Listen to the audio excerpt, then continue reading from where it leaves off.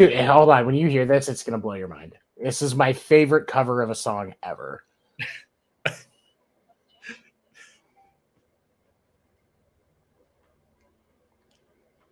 Okay. So we're going to share. Is this hat crooked, or is it just the angle of my face? Can you hear it now? Yes, I can hear it. Okay.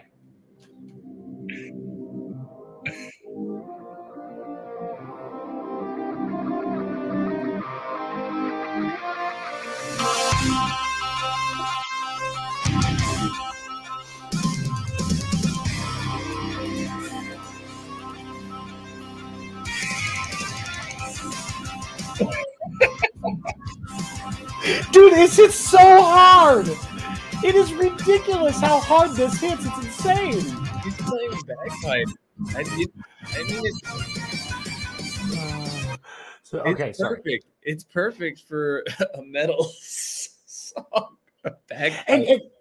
And so here's the thing. I know you saw, like, when I was pulling that up, that it's on a mental health playlist. Like, a mental health and like taking care of your mind. That's a very important thing to me, and something that I work on, not just through my comedy, but also through just the other things that I do. My podcast, First Generation Dad. And, you know, one of the things, especially because, like, for me, I had a lot of trauma as a kid. And, you know, there's no other way to say it. Like, not trying to, like, sugarcoat it or anything. That's just a simple fact. Like, I had a traumatic childhood. Yeah. And so that song, like, I found it one day. And it's one of those things where it allows me to get back to my childhood, because who amongst us did not love Power Rangers as a kid? Yeah, it was just on, like, at the right time. They got right after school, the perfect slot. You watched it after school. I watched it before school day. I think they showed the rerun on the next day, and I would sit at breakfast and have my Cheerios, and then I'd go to school and watch it. And it was just they picked the right time slot, because it was 30 minutes of right after I woke up and I had enough time to watch a show and get out the door. Power Rangers. It was, and it's just, and so, like, for me, because, you know, let us say, because of the, you know, the fact that trauma, like, if I'm having anxiety or if I'm having a rough start to my day, I will pop that on, and it kind of helps me relax, because it reminds me of the kid stuff, but it's still metal, and it gives you that energy as an adult. Yeah. Because I love, you know, like, I love all kinds of music, but the right kind of metal just kind of gets you going. Oh, and exactly what you mean. The right kind of metal. And that's the thing. The right kind of metal, because, like, I'm not going to get energy listening to Slipknot. Like, that's something you listen to when you're drinking. But I mean, something like that. I mean, am I wrong? I think I would. I don't listen to Slipknot ordinarily, but if I was listening to it, I would probably having a drink somewhere. And I could imagine at, like, a certain kind of bar that has a certain kind of feel. I walk in and I'm like, they're listening to Slipknot, these guys, and playing pinball. So the bar that I go to, like, I do karaoke is, like, just something I do for fun. And the bar that I go to, and the environment in this bar is ridiculous, because I'm going to set the stage for it, because it's insane. So it's in one of the worst parts of Phoenix. So, like, you know, it's off of 35th Avenue in Dunlap. This bar is called The Dunes. Like, if you look up that intersection on Crime Spotters, you won't be able to see anything. You'll just see crime stuff all over the area. It's ridiculous. This is a biker bar. And I'm not just talking about a regular biker bar. I'm talking about a biker bar. And and it's in a very rough part of Phoenix. But, like, I will go in there, and you'll hear Slipknot. Yeah. But you'll also hear, like, when I do karaoke, one of my favorite songs to karaoke is "I'll Make a Man Out of You" from Mulan. From the who? From the movie, from the Disney movie Mulan. Mulan. Oh, yeah. Okay, you know the song "I'll Make a Man Out of You" at training camp. Yeah, dude, I crush that at karaoke. Like, no shame. I don't care. I will sing that at any karaoke if they have it. And it's really funny because you see these big biker dudes. Yeah. Like, and I mean, like, you look and you're like, I just don't want to piss that guy off. It's like, I'm only 5'8". I can't win a fight. I can barely win an argument with my wife. So, but, like, just to see how they light up, if I bust out some Disney song, or I'll do Backstreet Boys every once in a while just to get them going. It's the funniest thing, man, to be in that type of environment where, you know, people are strapped and there's drugs everywhere and shit's going down that you don't see. But everybody still rocks out to boy bands and Disney Yeah. songs if Oh you my if you goodness. crack Now it out. it's the perfect song for that kind of place. It's it's it's a positive song about all these rough and tough maybe guys that want to. They're like, I'll make a man out of you, and no, we're all getting along. Let's we can do this, and we can say that to our women. We'll make a man out of them, you know, because there's this feeling that's happening that we're sharing, and you brought that to them. You brought this level of vulnerability through karaoke. That is awesome. I came to a point, and this is something that I learned as I was taking care of my mental health. Because Yeah. here's the thing: I understand that there's a lot of people, like when it comes to mental health, you know, a pill and talking to a shrink aren't going to solve everything. A lot of it is, you know, putting in the work mentally to change your thoughts, your actions. But getting into that environment where I actually started to work through the therapeutic part of, you know, getting my mind back after going completely fucking insane. Oh man. You know, I got to this, I just started being like, you know what? I spent so much time thinking like I was the only one that struggled with suicidal thoughts and depression and anxiety and all of these things that are far more common.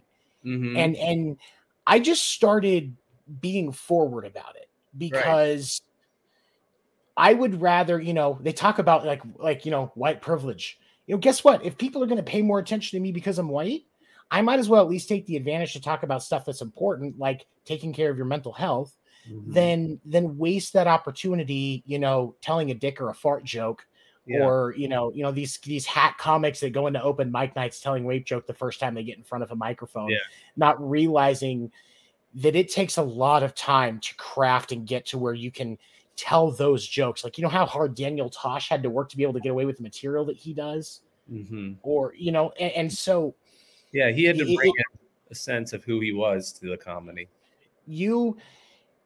If you're going to go to that length, you have to have, you know, it's like that thing that Greg Dean talks about. You know, one of the most important pieces of comedy is the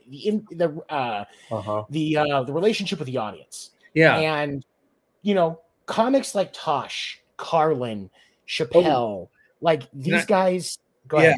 No. You got a point. So I had a situation because I run an open mic, and a gentleman told a joke that was not in the best taste. Okay. It didn't make everybody thrilled. And I got feedback the next day about it. And I said, well, and this is when I just started hosting, and I haven't been hosting that long.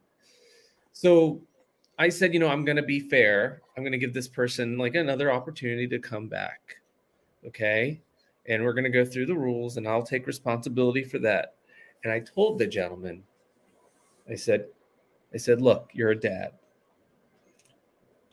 You got to be Danny Tanner first, Bob Saget later. That's what I said to him. Oh, absolutely. Yeah. And I think that like you can't just, nobody knew that Bob Saget was this like, you know, comedian, because he played that character for so long and built up a rapport that he is like, you know, that kind of guy too. Right. Yeah. There is, if you're going to be able to work with material that is edgier, because like me, I will make jokes that are off color. I'm not ashamed of that, but that is something where it is either directed at myself. Yeah. Most of the time, like I'm the butt of a large portion of my material. Like there was one point where one of the people that like I talked to about my stuff, they came to me after a show one night and she goes, "Are you okay?" Yeah. You know, and like that was when I was like, okay, wait, man, you know, a little too far. Let's pull it back. Yeah, but it's important to ask yourself though. I mean, like it's such an interesting place to be doing comedy, and I'm still learning about it. So it's interesting hearing you and hearing that there is kind of like a theme that people experience, because going into this for me, you know, was very new, and we have a lot. You and I, you've already mentioned a lot. You and I have a lot of similarities. Right. It sounds like you're a dad too. Yeah. And there were just other things that you were just discussing. that just made sense. And I'm sure it'll all come back up. Yeah.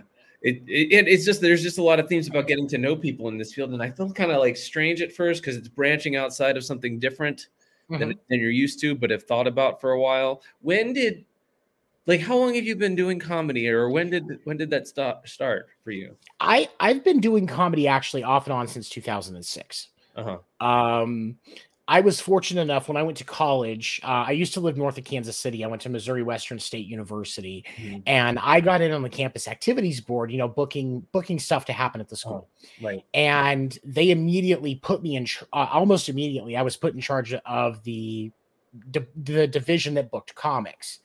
And so the first two comics that I got to interact with professionally before I had ever tried to tell jokes myself were Owen Hart and Owen Hart and Kevin Hart. Owen Hart?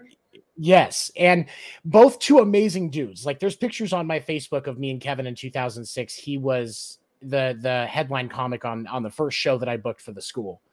Owen was booked for it was another show that was that same week that they had already booked. I'm confused. Like, Owen Hart is different than Owen Hart, the wrestler.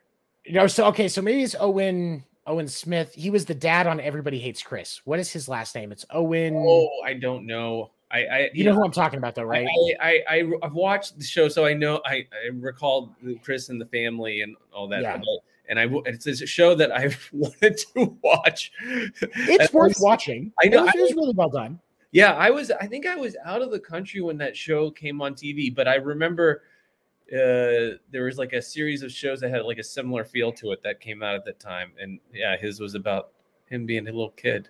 Good show. Yeah, and it was there was definitely some good pieces with that. Like, I think that I gained a lot more respect for Chris Chris Rock's ability to write and kind of have more of the helm of a big project like that because of how that show went, because it wasn't perfect. There were better shows, but it was still good. No, it was still good. And it was about him as a kid. And so, I mean, I think that's good. It's always good to kind of learn, because he talks about that's what he talked about in his act, was what it was like being a black kid at an all white school, I think is what he described. And how that was really interesting for him growing up. Which it's weird when you grow up as a minority, because like in Phoenix, growing up where I grew up in Peoria, I was the minority as a white kid. Like, the more of the kids that I went to school with were either Hispanic or black or, some type of like Central American or South American, and so, there was 30 kids in my class and there was 3 white kids. Yeah. And you make friends with people and you respect people because of that. Like, everybody's just a person. So you get out there and, I mean, and we know this. I mean, we're preaching to each other about the things that we believe, but it's good to get out there, and I think that it informs your comedy. Like, you understand about like people and connection. It's that's what I know. It's like, oh my goodness, there's this like community here that like needs like support to get a clear voice of what's going on. I don't know. It's kind of like a big thing that I see, but I think it's really important. No, I think you're right. And I think it's because as comics, we help people like our, in establishing that relationship is we're helping them process all of the noise that goes through. That's why a lot of us, whether it's sports related or, excuse me, all of the comics that have most of their stuff about, current events, we're helping them interpret it, or the storyteller comics, they're telling their life stories because they know that it's something that you're going to be able to relate to. And, with talking about their perspective, even if you don't see it the same way, or, it's ultimately just the joke itself, you still can gain a different perspective on life. And it's almost enlightening in a sense. And that's one of the great things about the art of comedy. Well, speaking of comedy, what kind of stories do you tell? Do you want to tell a little thing? Because I'd like to listen to it. If you can do that. I mean, I'd be interested in seeing it.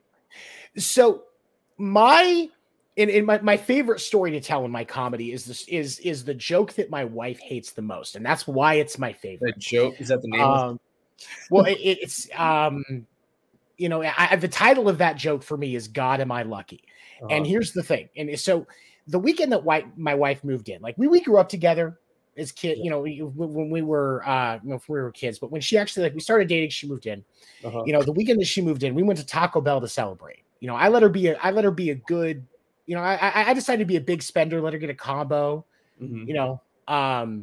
but she was not aware of the effect that Taco Bell has on my stomach. One of those learning lessons when but you don't really know who you're moving in with. So we get home and we get settled in, we put a movie on, we start kind of fooling around. And it's at this point that I realized that my fast food sins have come a calling. And realizing that I had a shot, I got on top of my wife. And honestly, we were both naked at this point. Yeah. I got on top of my wife and I inched the blanket above me, got it over the top of our head. And the entire reason that I believe in God was because that fart was 100% silent. And so I've got my wife pinned down and she's all wiggling and giggling, thinking stuff's going on. And then all of a sudden, there's you could see the change in her expression as that green mist just inched up in the space and her wiggles and giggles turned into swinging and swear words. Oh, yeah. And I lived in a studio apartment at the time in the ghetto. So I had one of those chain locks. So she's actually, she's naked. She jumps out of bed. She runs. She's trying to rip the door. I hate you. I hate you. But the chain lock's there. So she gets it. She finally rips it open. She runs outside naked, just trying to get air. And she's, I hate you. I hate you. And she's breathing and screaming. And I was just laying on the bed laughing and farting. It was great. Well, talking, but she stayed with me. That just proves how good I am at fucking, because otherwise I wouldn't have any value. Maybe it was your pheromones or something, I mean, it just because I made sure to pin her down, let the brand really sink in. I think the reason it was successful is it was God's way of punishing her for all the premarital sex we were having. Shits and giggles. Shits and giggles. That's what I say. It's those things that we don't forget ever in our life, and our olfactory sense is one of the strongest. So that is a memory that you two will cherish for the rest of your lives. Yeah, and if I ever die suddenly, it's just she always has motive, and that's the thing that comforts me the most is they'll check her first. Oh goodness. Okay, so you live in Arizona and you grew up in Arizona, is that correct? Yeah. I lived in Kansas City between the two times that I lived in the area for about 12 years. Yeah, I am a Chiefs fan. Okay. But the rest of the time when I wasn't in the Kansas City area, I lived here in Arizona. Okay. So you lived there, and you've always did you live in Phoenix or around there? Phoenix area for the most part. Okay. One year in Sedona. When I was 5, but for the most part, Sedona. Yeah, Phoenix. You remember Sedona? Because that's an interesting town. It's a beautiful city. Yeah. Oh, I love it. I still love going up to visit. I do remember parts, but the my grandparents owned a house that was on a golf course that's in Sedona. And so it was right off of the second hole. So I remember my grandfather would just take a par for hole 1. And hit from the second and tee off because it was a par 4. He's like, I'll just take par on that hole, count it as a mulligan, and shoot the other 17. Do you play lots of golf then? Oh no, I don't have the patience to play golf. I have respect for those that do, but I'm one of those where it's either gaming or it has to be a physical sport because I respect what golfers do, but I can't do it. It's such an interesting sport. I started playing it during the pandemic, and it's such an interesting sport. But the one thing that I noticed, and this is before I did comedy, but I always kind of funny. My friend got me into it, and I said, I think this golf is just like a whole daddy issue sport. I mean, doing good is subpar. The less you do, the better you look. It's the ultimate slacker sport. Just get it in the most efficient way possible. If you do poorly, you're above par. So either way, you win. That's how I look at it. I scored a lot of points. Yeah. I mean, you may not win a lot of money, but you scored a lot of points. I scored a lot of points. I'm above par golf player. That's what I tell people. I'm not a subpar golf player. I'm not a subpar. I'm an above par golf player. Yeah, no. I just do that all the time. I just throw my ball. I'm like, because it's all about keeping up. So I'm like, like how did you get triple bogey? Yeah. I had a buddy that said that his hand-eye, I had a buddy said his hand-eye coordination was so bad he'd get better score on the golf course shooting with a slingshot until he gets to the green than anything else. Oh, I wish I could think of the joke. There's one comedian. He tells a joke. His name is Cliff Barnes. He's this. Oh, if you ever come to Seattle, I will introduce you to some folks. It would be fun. I would love to get up to the Seattle scene. That would be really cool. Yeah, no, exactly. But he tells a joke about like, I guess making a woman climax is very much like when you lose, when a guy can't find the ball on the golf course, he'll keep searching and searching for like 20 minutes and then he'll give up. It's something like that.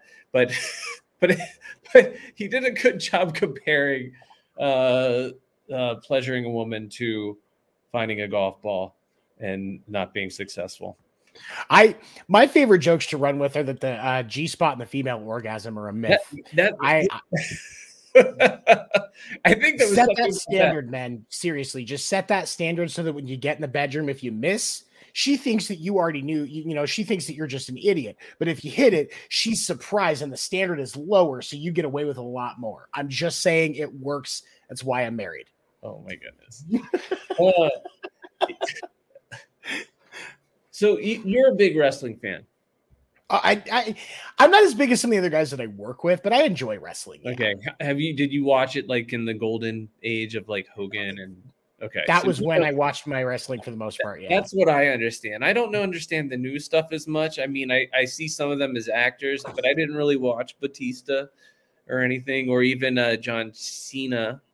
He came kind of after I moved on. Rock was kind of where it went for me. Who are some of your favorites that you enjoyed, and what's the story behind you getting into wrestling? Then I can tell you my story. My all-time favorite wrestler will always be Mick Foley. Oh yeah. And I loved him as a kid, but as I got to being an adult and I learned about the technical side and really what wrestling, sports entertainment wrestling really is, and what Mick Foley as a performer put into what he did.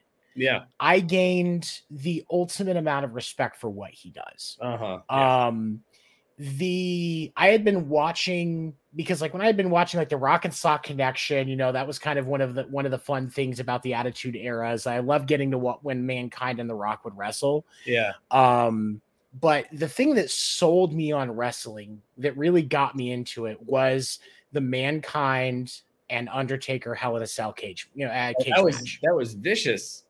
That was. I still put that as the single best wrestling match to this day. Yeah, no, he made it look as real as you could probably make wrestling look. He took and if you watch some of the interviews of Foley as he's talked about that after, like you learn that a lot of that, like they were just planning that on the go. And one of the things that he's talked about is when they were on top of the Hell in a Cell and Taker was getting ready to throw him off, he was like, "Don't let me do this." Taker was trying, like you can't see it because of all the camera angles intentional. Yeah. Because that's what those guys do when they're in the middle of the matches. They're talking about it as they're going. Yeah. Because they already know what the outcome is going to be. They're just trying to put on a good show. Yeah, no. And so as Taker is talking, I'm like, dude, you are not going to handle this very well. Mm-hmm. Because that table that he's getting thrown into is literally just cardboard. And that ground is not padded. So he took most of that 20-foot fall himself. That huge fall. Oh my God. And so I can see it.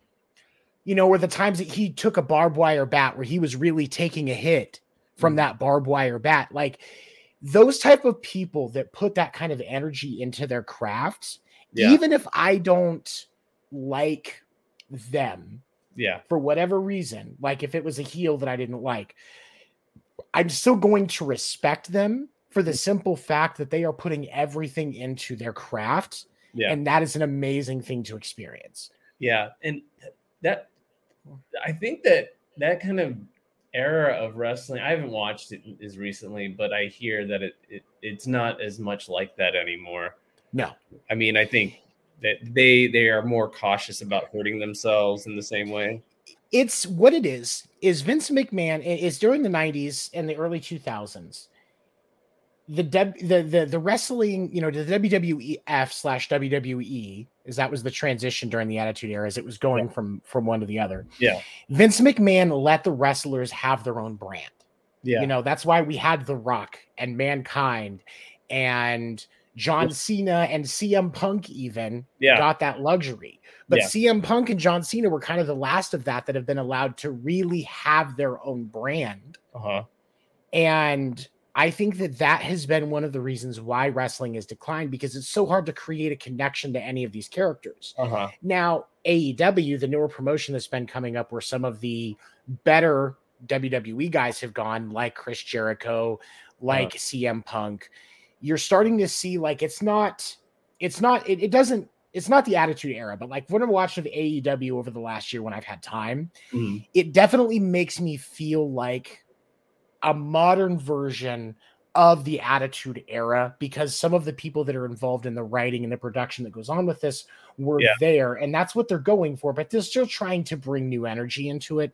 And I think that's why AEW has been able to generate a foothold where other promotions that have tried to come up and pull away from the WWE's market share haven't been successful. The AEW is coming up with a better quality, and that's than what WWE is producing right now, because most of their stuff right now is just god awful.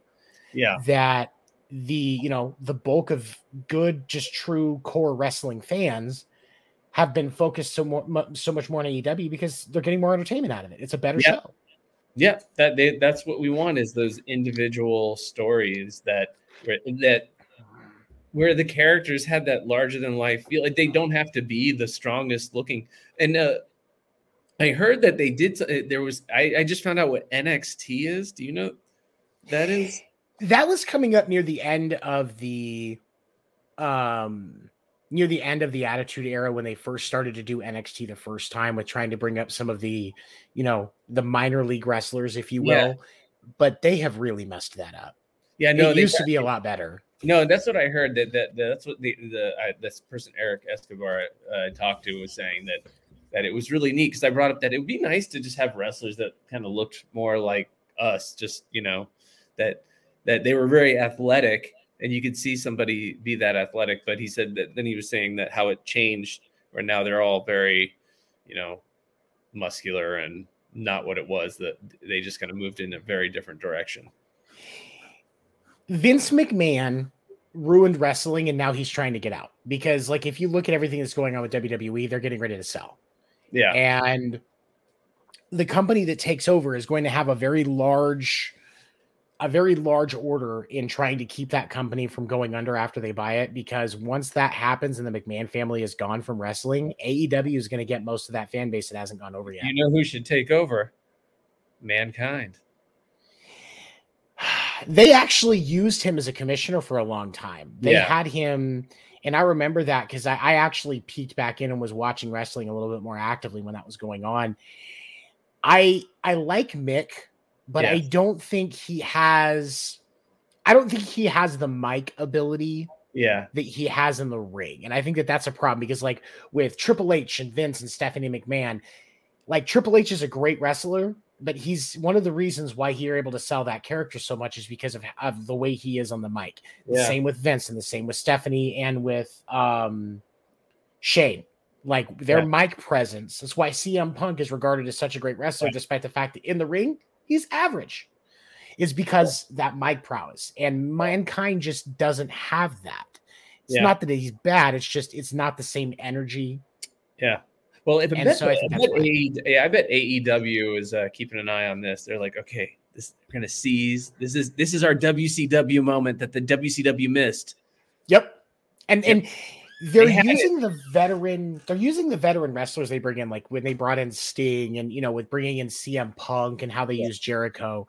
They're using them a lot more effectively than WWE has done as of the last 10 to 15 years with those names. Yeah. And I think it's making a difference because they're only those bigger names, those veteran guys, they're wrestling 3 matches a year. They're just there ringside. Occasionally they do a small thing, but they're mainly just there mentoring and getting the focus on the young guy that they're, that is their apprentice basically. Mm-hmm. Yeah. And it has made a huge impact because it's helping the fan base open up to some of these other guys that AEW has that aren't as known because they weren't on WWE's roster. Yeah. All right. Where were we at? This time has been like flying by. Has it already been like almost an hour? We're at a half hour. Over a half hour. It feels like this is going by. I'm just enjoying it. So I was in Phoenix this weekend visiting some friends because I went to Arizona State. That's where I went to college. Right. And they lived there from 99 to 2001 for school.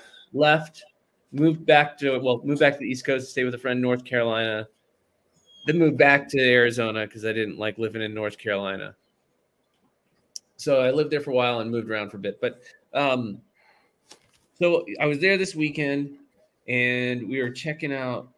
I was going to try to check out some open mics, but we actually we got into town. I got into town with my wife, and we were just looking for something to do before we headed back to my friend's place to hang out. So I Googled a place, and I was Googling karaoke. That's what we did. I Googled karaoke, and I went this place popped up called Bridget's Last Laugh or Bridget's Laughs. Have you heard of this place? Yeah. They do some comedy stuff there. Yeah, it was just happened. It was the only karaoke place that was nearby.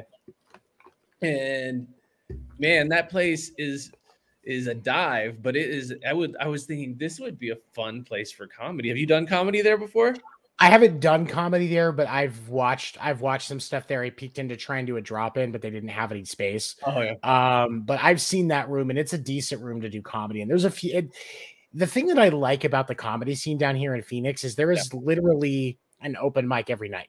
You can go work on jokes any night of the week. And I think that's fantastic. Oh my goodness. And there's a lot of different places to go to. You can go to a different place. See, when we were walking around Mesa, I can't remember. There was some coffee shop in the downtown Mesa on Saturday afternoon.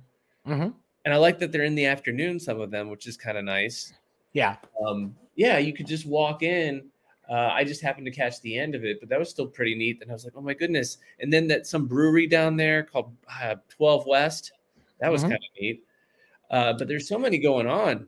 There is, and a lot of the comedy rooms down here actually they don't just do bringer mics. They do actual open mics. I've seen Copper Blues down here. They have 2 different stages that they book comics on. Like one of their ones that's a little closer to me. Mm-hmm. I saw Kevin Heffernan, the guy that plays Farva, and Steve Lemmy, the guy that plays that's also in like the Super Trooper movies and on Tacoma FD with him. And they came and they did stand up together on that stage, and it was 125 people room. And we paid $25 for tickets, and those guys killed for 2 hours. They each did 45 minutes, and then they had a half hour, or they did 45 minutes. They had a 10 minutes opener, and then they did some time at the end where they were together. And it was a great show and a great room. Arizona has a good vibe for. I mean, it's sunny. I don't know. It's a good vibe for comedy. It is. And I'm trying to bring that up to Seattle. Have you ever been to Seattle? I've been to Seattle, but I haven't done anything in comedy. And what it is when I got out of college, the reason I say that I did comedy off and on since 2006, because I went to college and I realized I had no idea what I wanted to do. Which at 18, if you know what you want to do, you're probably wrong. It's not what you're going to end up doing. For most of us, that's the way it is, right? And my biological father, who I honestly had no relationship with, just randomly calls me one day, and he goes and he goes, hey, you know a lot about music and you can handle working computers and little light work, labor and stuff, right? And I said, yeah. And he goes, all right, I'm going to get you working on a music tour. Oh, wow. And that's what he had used to do. And so I started out just building stages, and then I learned how to run sound. Yeah. And I became an audio engineer. And so I had that break. where I wasn't really doing much with comedy. Like I was still writing and I would still rehearse when I had downtime, but I wasn't performing. So I don't count it because I was getting better at some stuff. You really, as a comic, you have to spend time performing your jokes to get them right. It doesn't matter how much time writing you do, honestly. Right. No. So I've been to Seattle like for tours and stuff like that, like for shows, but I've never done anything outside of see the arenas and stuff that I went to there. Yeah. Yeah. No, it's just a very so Seattle. It's a depressing place sometimes. And I hate to say it like that, but there's too much. And it comes down to a mental health thing because of so much, like even like Twilight mentioned it, like the book of Twilight of all things calls out an accuracy that happens in the Pacific Northwest with the fact that because of how much rain there is in the Pacific Northwest, it sucks, but the suicide rate is higher and people are more depressed. And so we're trying to strike this balance. I'm really trying to advocate for just getting more people out there and that can talk. So so at my place there was like nobody coming originally to the mic, or there was a few people, and it was nice. And then all of a sudden we just got a lot of different people because I kept inviting people from different backgrounds and ethnicities and sexual preference and so forth, just inviting all these people saying, please come here. Yeah. That's what comedy's about. Yeah. And because of that, I did not expect, I was thinking it'd only be like 10 people a night, and that happened the first week. And now like it goes between maybe 15, the minimal, to 20 to almost 25 people coming in to do comedy. That's amazing. It is crazy. I mean, it's awesome. Like it's crazy that and I enjoy it. And I want all these people to come. And what I'm learning through like people like you doing media is that you just keep trying to reach out to people and let them know what you're doing and trying to ensure them that there's nuance to it and it's funny and we're good people. So the more the merrier is quite the thing that I know. So I appreciate what you're doing and even kind of being authentic with your story. I think it's valuable because there's that vulnerability that I often think about that. And somebody told me, I can't, what was his name? He shut up, and it just very philosophical kind of guy and comedian. He said, and I told him a story, and he said, and I was telling him how what I noticed was that people became uncomfortable. And he's like, you want that. You want people to be a little uncomfortable. And then you want to follow up with something funny. Yep. So you reel them in, you pay attention to it, and then you have a funny like epilogue to the story or something, which is a brilliant way to think about jokes too. When in the true testament to this is if you look at the greats, and I'm not just talking about, in our modern day top tier comedian is obviously pretty unanimous for most people, Dave Chappelle.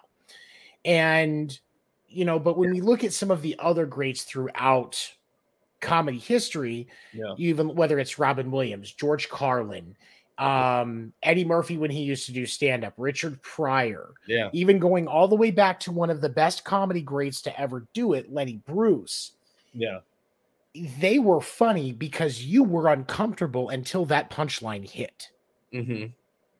Or off-color jokes when you're at a party. That punchline is because of how uncomfortable that setup is, whether it's a dead baby joke or whatever. Yeah. That's what it's about. Yeah, you put this idea in their head, or what Carlin does is he pointed out like the things that people are actually doing that were his audience that they like felt a little not good about, and he was like pointing out. Then he's like, but that's what we all do anyway.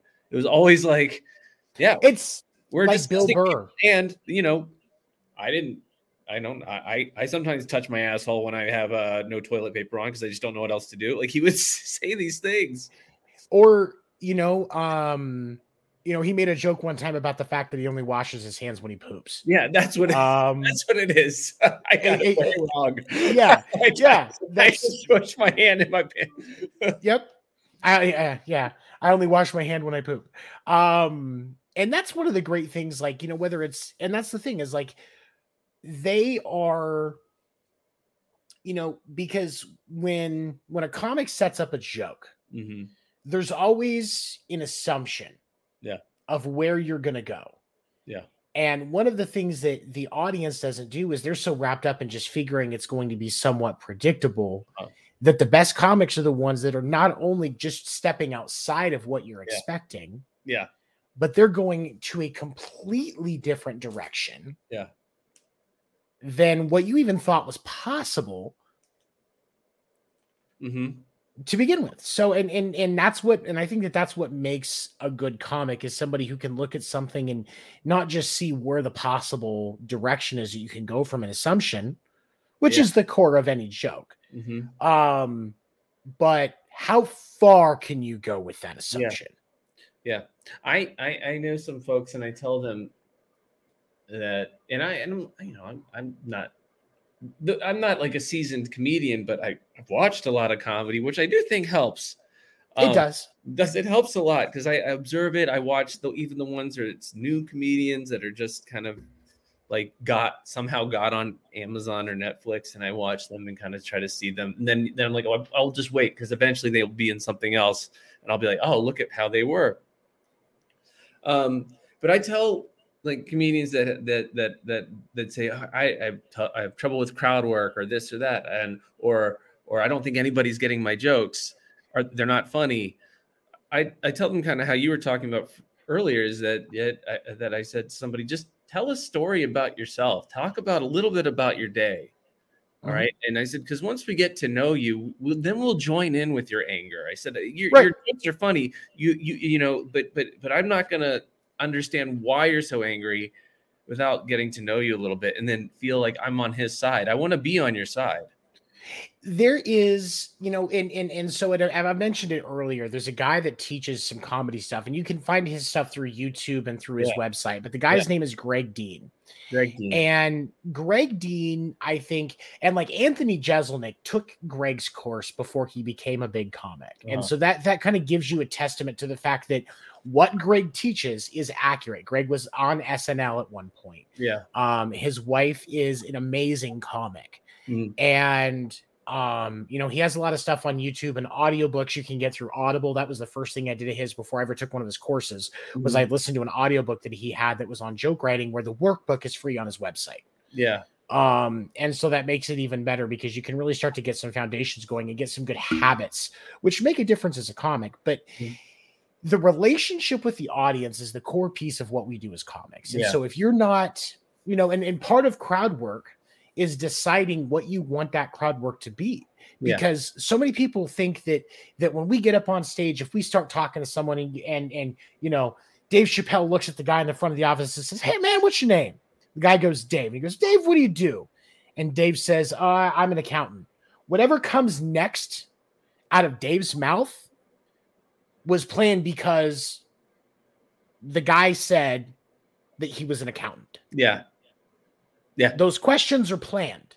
He's just leading you where he wants to go. And so you have to take that time. And if you decide that you want your crowd work, you want it to be talking to people, just asking them what they do and going from there. You have to sit down and write jokes. Think about all of the possibilities. And then you have to rehearse all of that and remember that material, so that when you're in the moment, you can be present to the audience and they see that you're there, so that when you see Tom in the front row and Tom says he's in accounting, that accounting joke pops out and you go on to the next thing. Have you ever done comedy high? And you do not? Yes. Okay. Yeah, no. And so funny story about that. The worst time I've ever bombed on stage happened while I was high, and that's why I don't smoke before shows anymore. Okay. I don't, and I have my medical cannabis card. I'm a big proponent for cannabis use, but I've realized for me, I can't smoke before I do my set anymore. Here's why. I was in Tempe, down on Mill Avenue. I went into Spinelli's. It's a pizza shop there in Mill Avenue, and they do an open mic night.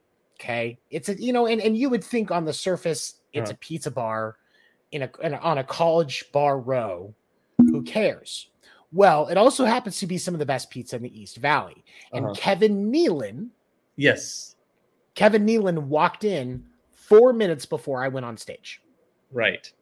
Okay. I was one of the booked acts for this open mic. Okay. So, of course, the crowd has now recognized that this world famous comedian is in the back of the room. Right. And for me as a comic, I didn't expect this guy to be here. This is one of, he is one of my influences as a comic because I love Kevin Nealon. Yes. Subliminal Man. And that threw me off. So I was, and because I was high, I wasn't able to deal with and process it and get it focused and be like, no, this is when I should be at my best. I wasn't prepared enough, partially because I was high, partially because I hadn't been rehearsing properly that week. And so when I got up on stage, I blanked my set 3 minutes in and had to call it. Because I'm the type of comic where if I get up and I have a set plan and I forget my material, I would rather end my set early than kill the room for the rest of the comics. Yeah. Yeah. Right. Because I had to go up after that guy tells a gang rape joke or that guy tells a school shooting joke and try to get a room back for the other comics. Yeah. Because I'm the host of that open mic and I'm trying to keep the crowd from leaving. Yes. Yeah. While at the same time, dealing with them yelling at me in the back and going, hey, you know what? I'll talk with them because you're right. It's kind of not right, but it's an open mic. Anything can happen. These guys have to work through these jokes somehow. Yeah. And, because you have to be able to hear the customers that are attending your open mic because you want them there. You don't want your comics telling joke to a room full of comics. We all get burnt out on that. Mm-hmm. But at the same time, you have to be able to defend those comics because they do need the opportunity to work that out. Because if that's the type of comic they want to be, that's great. Mm-hmm. You want to say, hey, if you're going to tell, because, you can say, hey, if this is the type of comic you're going to be, you got to build the audience up better before you get into that stuff, because otherwise you're going to lose the room for everybody and you're going to get a mud hole stomped in your ass in the parking lot if you don't knock it off. Yeah. And, and you can kind of set those boundaries and feel out what your crowd is. Yeah. But at the same time, comics need to be able to work on their jokes, and not everybody's going to like those jokes. Not every comic is for every person, and that's okay. Right. Right. That is right. Thank you for that. No, it's, as hosting, I still continue to learn like when to manage a heckler, and I do it at a bar. So the comedians kind of get that there's going to be people drinking and saying stuff. Right. And then, there's a regular that comes into our bar and he always heckles, and all the comedians have told him basically to stop. But he's harmless, but he always comes. So we're trying to figure out a way to work him into the room a little bit. Do you ever have anybody like that? That you kind of like tell the comic. Here's the thing. If you can't beat them, join them. Tell the comics they need to start. This is a great way to learn how to deal with hecklers. Yeah. Because you are going to have a heckler in almost every room you ever tell a joke in. Mm-hmm. So if you can't handle that guy that's at the bar at open mic, you're not going to be able to handle those 10 people in the room that turn on you because you told a joke they thought was off color, because that part of the country or that area, that thing is considered off color. Mm-hmm. It's part of those things that you have to learn as a comic. Mm-hmm. And so I can understand to a point, like if a guy's just not letting a comic get his set out, look, it's time for you to go outside for a minute, have a cigarette, here, let's step over to this area. I'll buy you a drink and shut you up for a minute so that my comics can get some time in without feeling distracted. Yeah. But at the same time, an regular guy that's just throwing stuff out during everybody's set, work with him. Be so good at coming back on it that he stops because he's not feeling energy in it anymore, because you keep the crowd. Because if he's doing it, the crowd staying with him, he's going to keep doing it because he's doing what you're trying to do as a comic on stage. Can I process a story with you? I haven't really processed with anybody. So, yeah. So again, relatively new to this. And this was an open mic that we got a lot of people at. And there was a guy just drinking at the bar, drinking for a while. And I let him know it's open mic. You can sit around and, enjoy the comedy. And I'll say this, a comedian came up, person of color, telling jokes about themselves, kind of about their background of how they grew up. Like they're I think they're mixed race, black and white.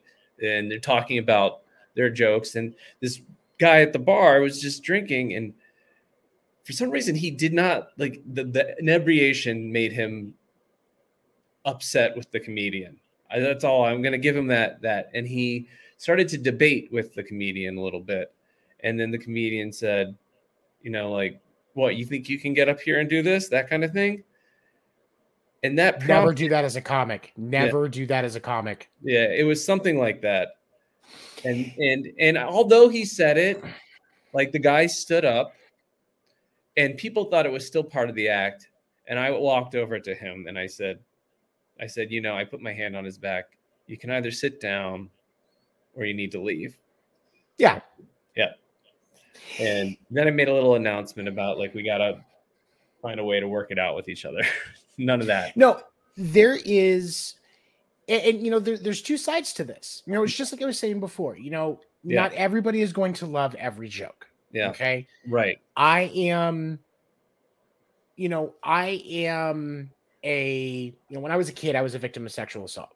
Mm-hmm. And so while I understand, I personally I can't stand rape jokes. Right. But I also understand that there are comics that are up at that top tier that can tell a rape joke. And it's fun. It's even hard to add the word joke to it. Like, right. Yeah, I can't. And that's it's hard to see it like that, but I know that it exists.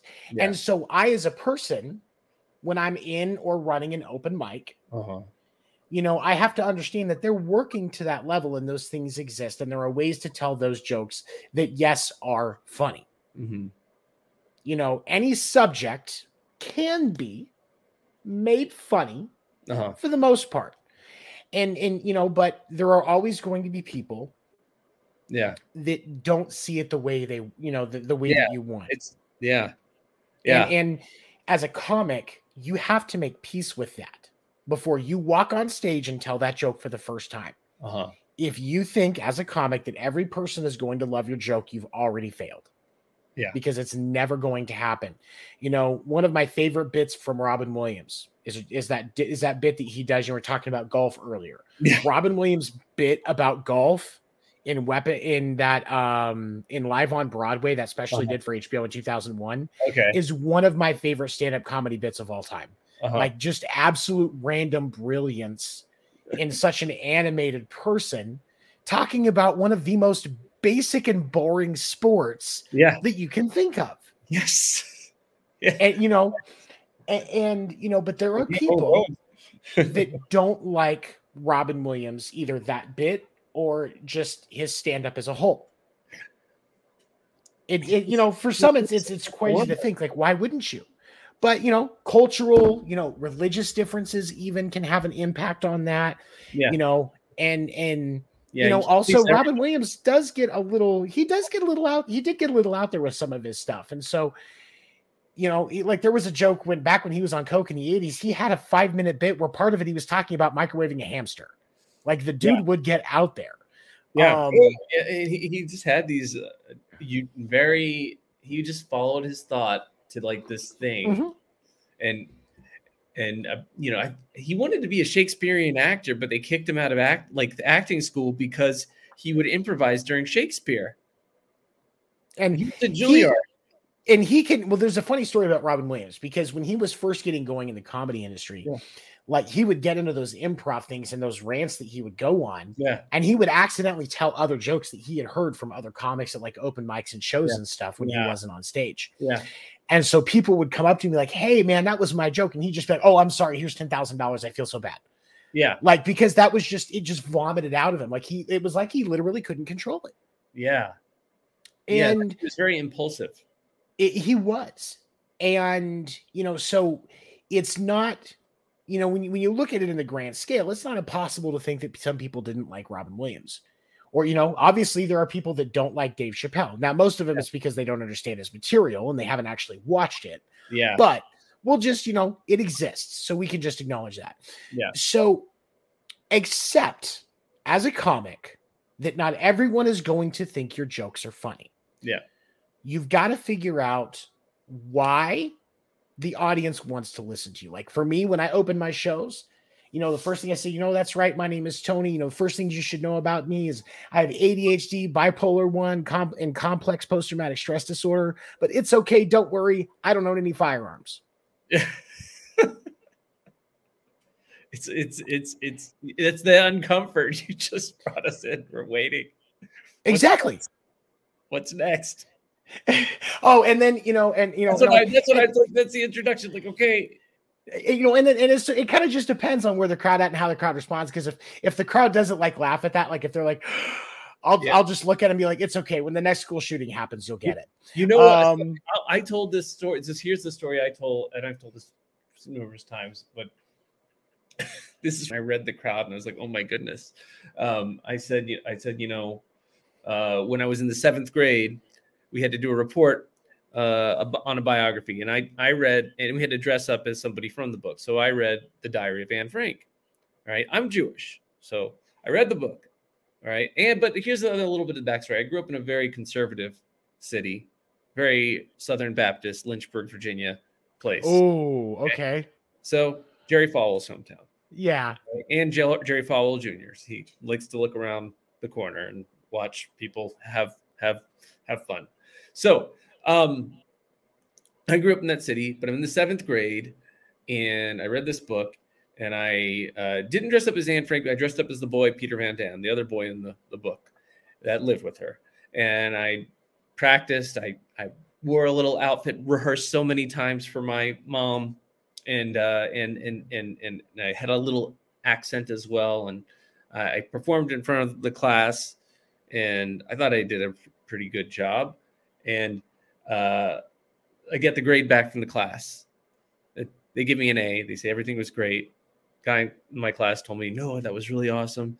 Then the next day I get the report back from the teacher, and I'm looking at it, and it says the letter C is on it.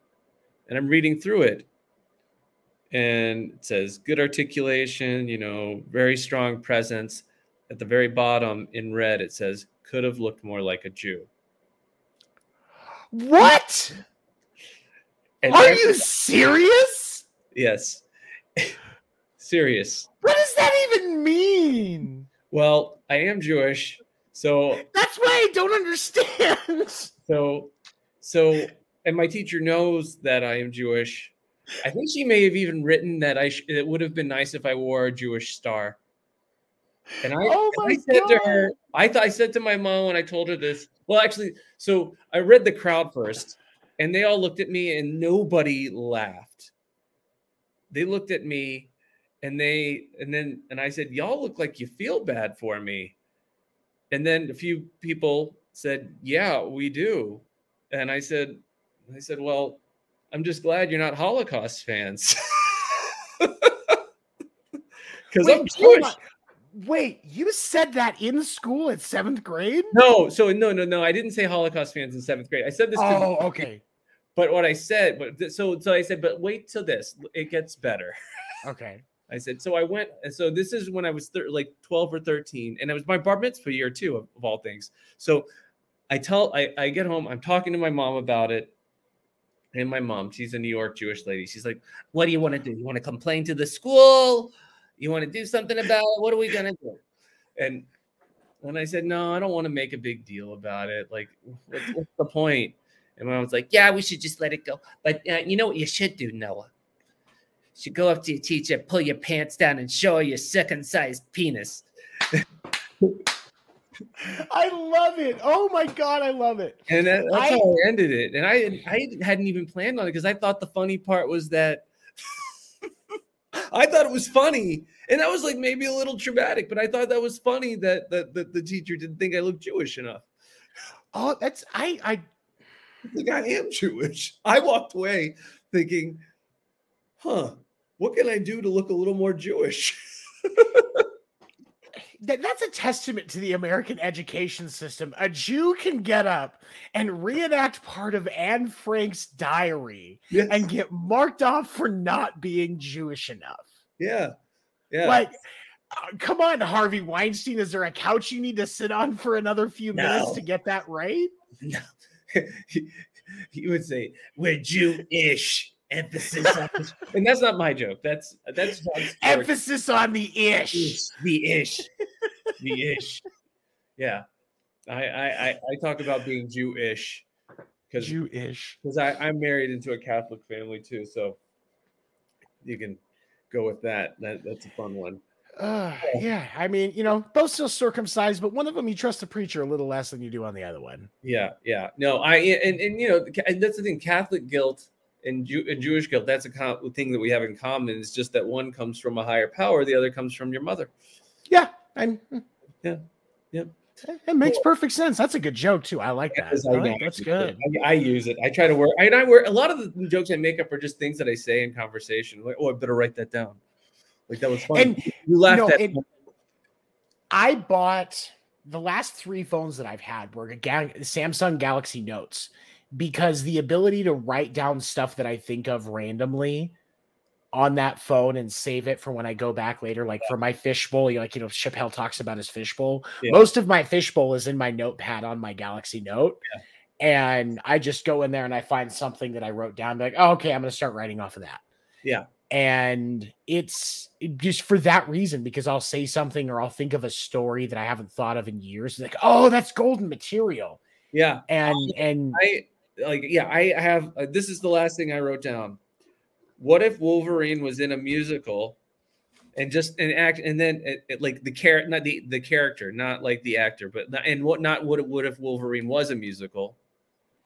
But what if Wolverine quit the X-Men to become a musical theater performer? He just quit. He's like, I'm done. Like, I'm going to live a long time. I mean, if The Rock can do it, quit wrestling, become a singer and actor, why can't Wolverine do it? Why? And that's it. No, and it's I like that premise. That's really fun. But I want it to be a what if series, because it's all what if. All right. Then I have these other ideas, like what if WWE bought ice skating? That's the other idea that I came up with. But I haven't done anything with that. But it is funny to look through your little notebook and see, what the hell does any of this mean? I have so many things that I don't know what they mean. Oh, I was going to talk. Yeah, and that's the other thing, is because like sometimes you just write a quick note so you can go on. You're like, oh, I'll know what that means later. You have no fucking clue. Yeah. No, I wrote this one, javelinas. And I was going to talk about all the critters in Arizona, the javelinas, because they're kind of crazy. Have you seen some of those? Oh my God, dude, they're nuts. I think there are a lot of jokes in the javelinas. Mm-hmm. There's all sorts of critters. There's scorpions in Arizona. There's all sorts of crazy animals there. One of my, I wrote this down for a heckler comeback one night. If I'm in a crowd and I really want to piss somebody off, was if you were any bigger of a baby, you'd be on Casey Anthony's hit list.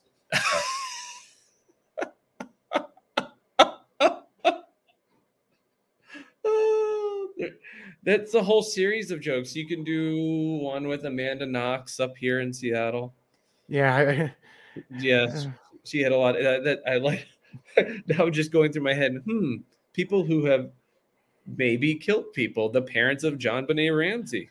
I mean, and that's the thing is, and that's some of the great part about writing comedy is sometimes you think of something and that's what starts the process. And then you end up with a completely different joke and premise. Yeah. But it started with something else. Like, that's good. Hold on, where's another one?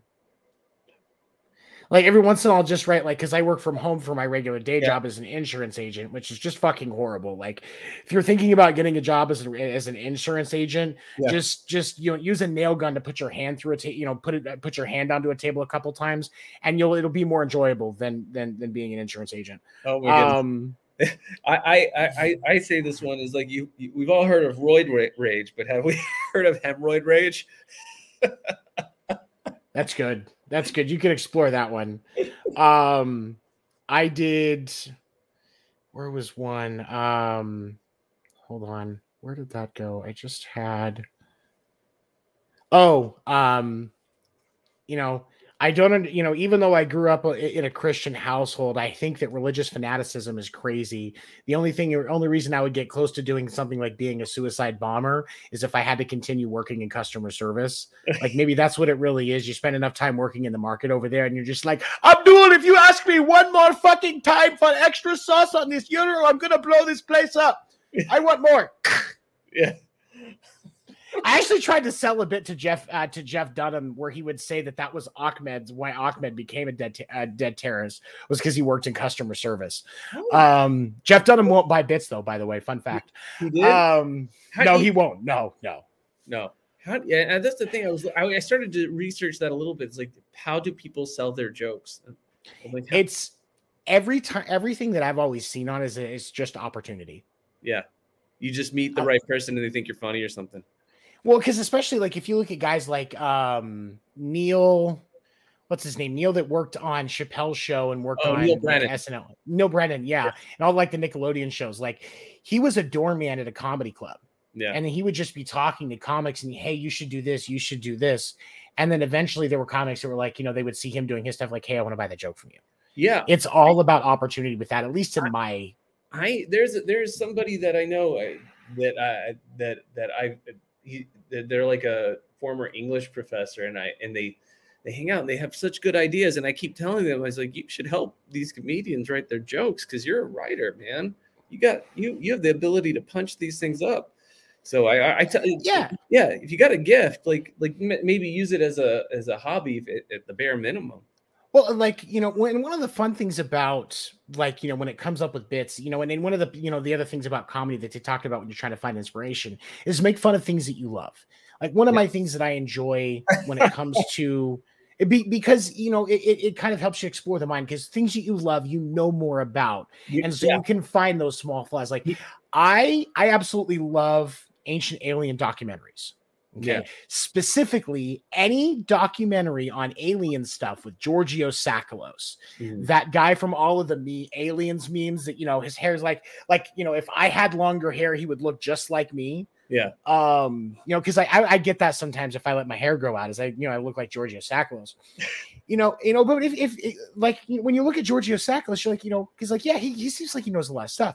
But if you ever research that dude, his college degree is from Ithaca College on sports broadcasting. He was a bodybuilding judge, bodybuilding competition judge, like Mr. Olympiad, before he all of a sudden switched to talking about aliens. So that begs the question, are bodybuilding competitions just expositions for aliens to be able to see how we're doing with our genetic development? And then there's other life lessons that Giorgio Tsakos teaches, just like, we don't want to give Jews the credit for pyramids. So let's just go ahead and blame it on aliens. How else can I apply that to my life? Late for work, had to avoid getting abducted by aliens. Get caught sleeping with my sister-in-law. That wasn't my sister-in-law. That was an alien. I mean, how many other things can we get away with this method? I think Giorgio Tsakos is trying to give us some life lessons here. That was very thorough. That was good. And here's the thing. It has taken me 4 years to get comfortable with that material, and I'm still not where I want to be with it. So that's just the thing. Is like, if you look at like the, you'll see a comic that'll go on a late night show and they'll be having a conversation and they'll slip a couple of lines in that are kind of funny in that conversation. Yeah. And then a year and a half, 2 years later, they're referencing that same joke in a Netflix special, because they're workshopping that material and taking time to develop it. And that's one of the most core pieces of comedy, is jokes take time to grow, because it's going to take time for you to see how you can use that premise, that piece, whatever it is. Yeah, it's interesting because I being a host, I didn't feel like I've been able to practice as much. So now I've tried to find my way into some of the other open mics. I know people say you should practice as a host, and it's one of the advantages. And I'm trying to strike the balance of hosting, because so many people show up. I want to make sure that they get their time and not just me. You should be doing a set too. Yeah. Even if it's just 5 minutes. Yeah. And the great thing is because when you're developing your type 5, and I say this because this took time for me to learn as a host too, because I ran an open mic for a year and a half where I tried to fight to always have a new set each time. Yeah.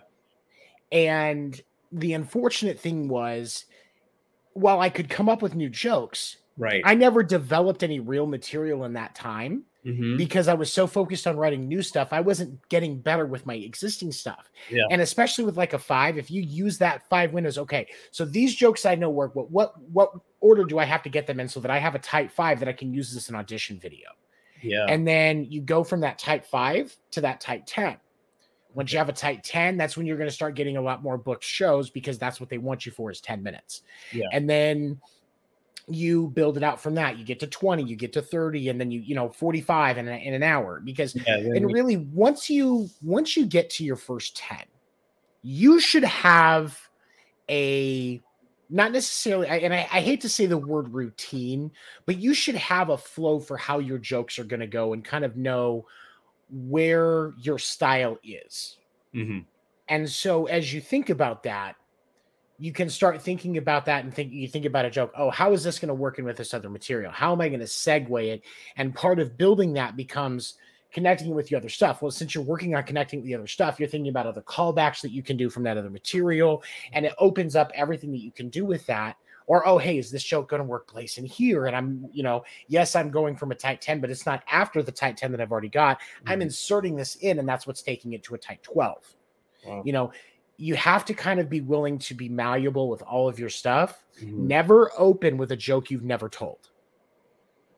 Never open with a joke you've never told as a comic. Unless it is your very first time on an open mic and you've never been on a stage before.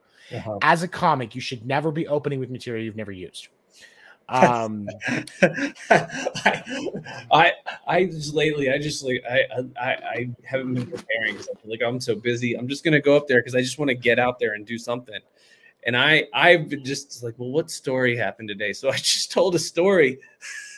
It worked out okay because there was like some heckling involved, but I just told a story. And then so I posted it, and someone wrote in the comments like, "What's the punchline?" And I said, you know what? There wasn't one, but I don't know if I want one, but I don't know if that's what I'm looking for with this. Like, I feel like there's something. And you just have to decide that with your material. Yeah. And I feel like I like sharing stories, and then the punchline will come as I develop the story a little bit more and shorten it. The Greg Dean method that he teaches, the method that he teaches for material and how jokes flow and joke structure and everything like that. Yeah. It's definitely the basic style that you get from Jeselnik, which is the setup and punch. Yeah. But he also teaches way to incorporate that into the story. Yeah. And then, so by starting out with writing out the full story, and then how can you twist these different things and finding those different pieces that you can make funny to get to that step where you get to the payoff.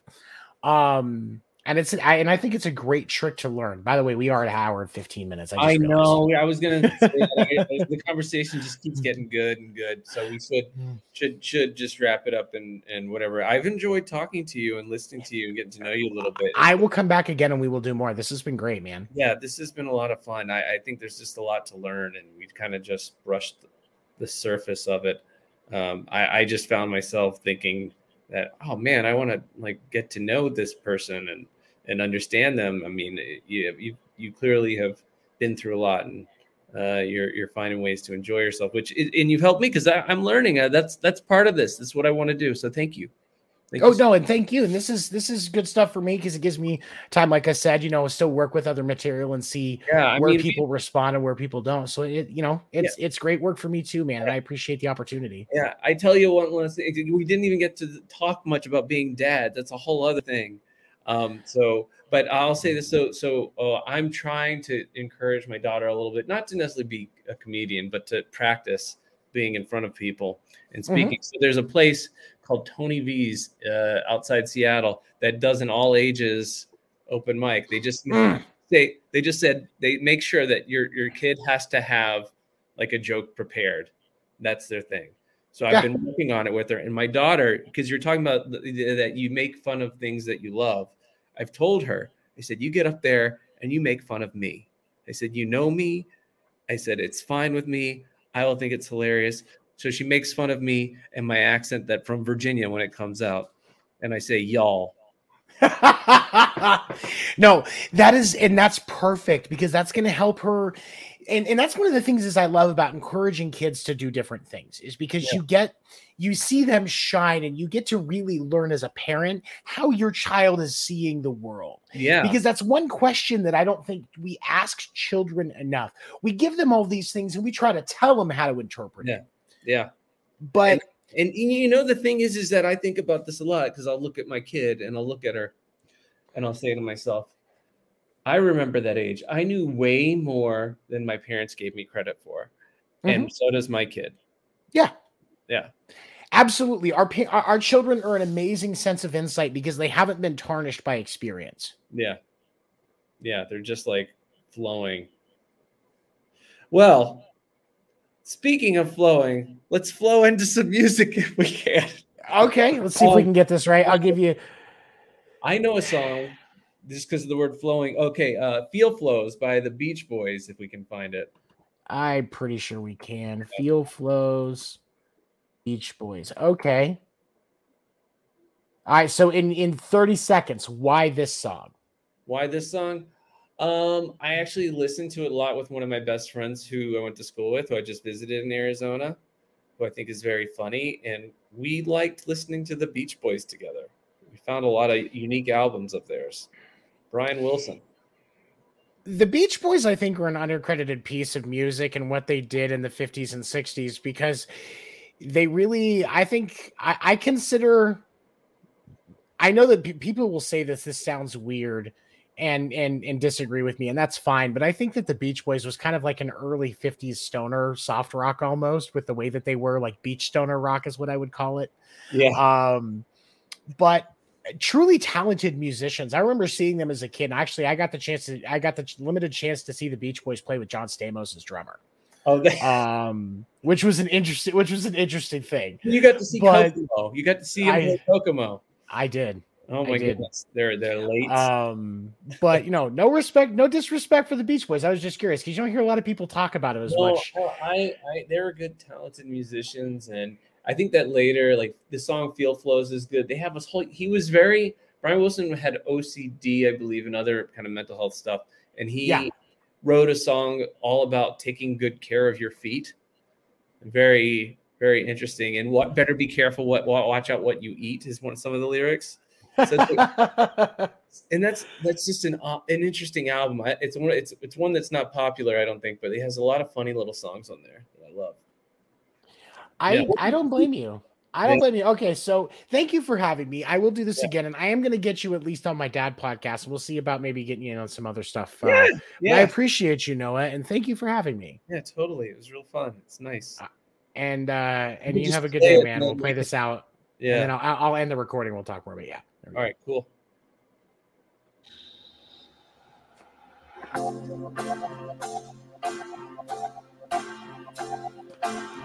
Unfolding enveloping missiles of soul, recall senses sadly, mirage like softly like lanterns below, to light the way gladly, where the whistling heavens clouds disappear, where the wind withers memory,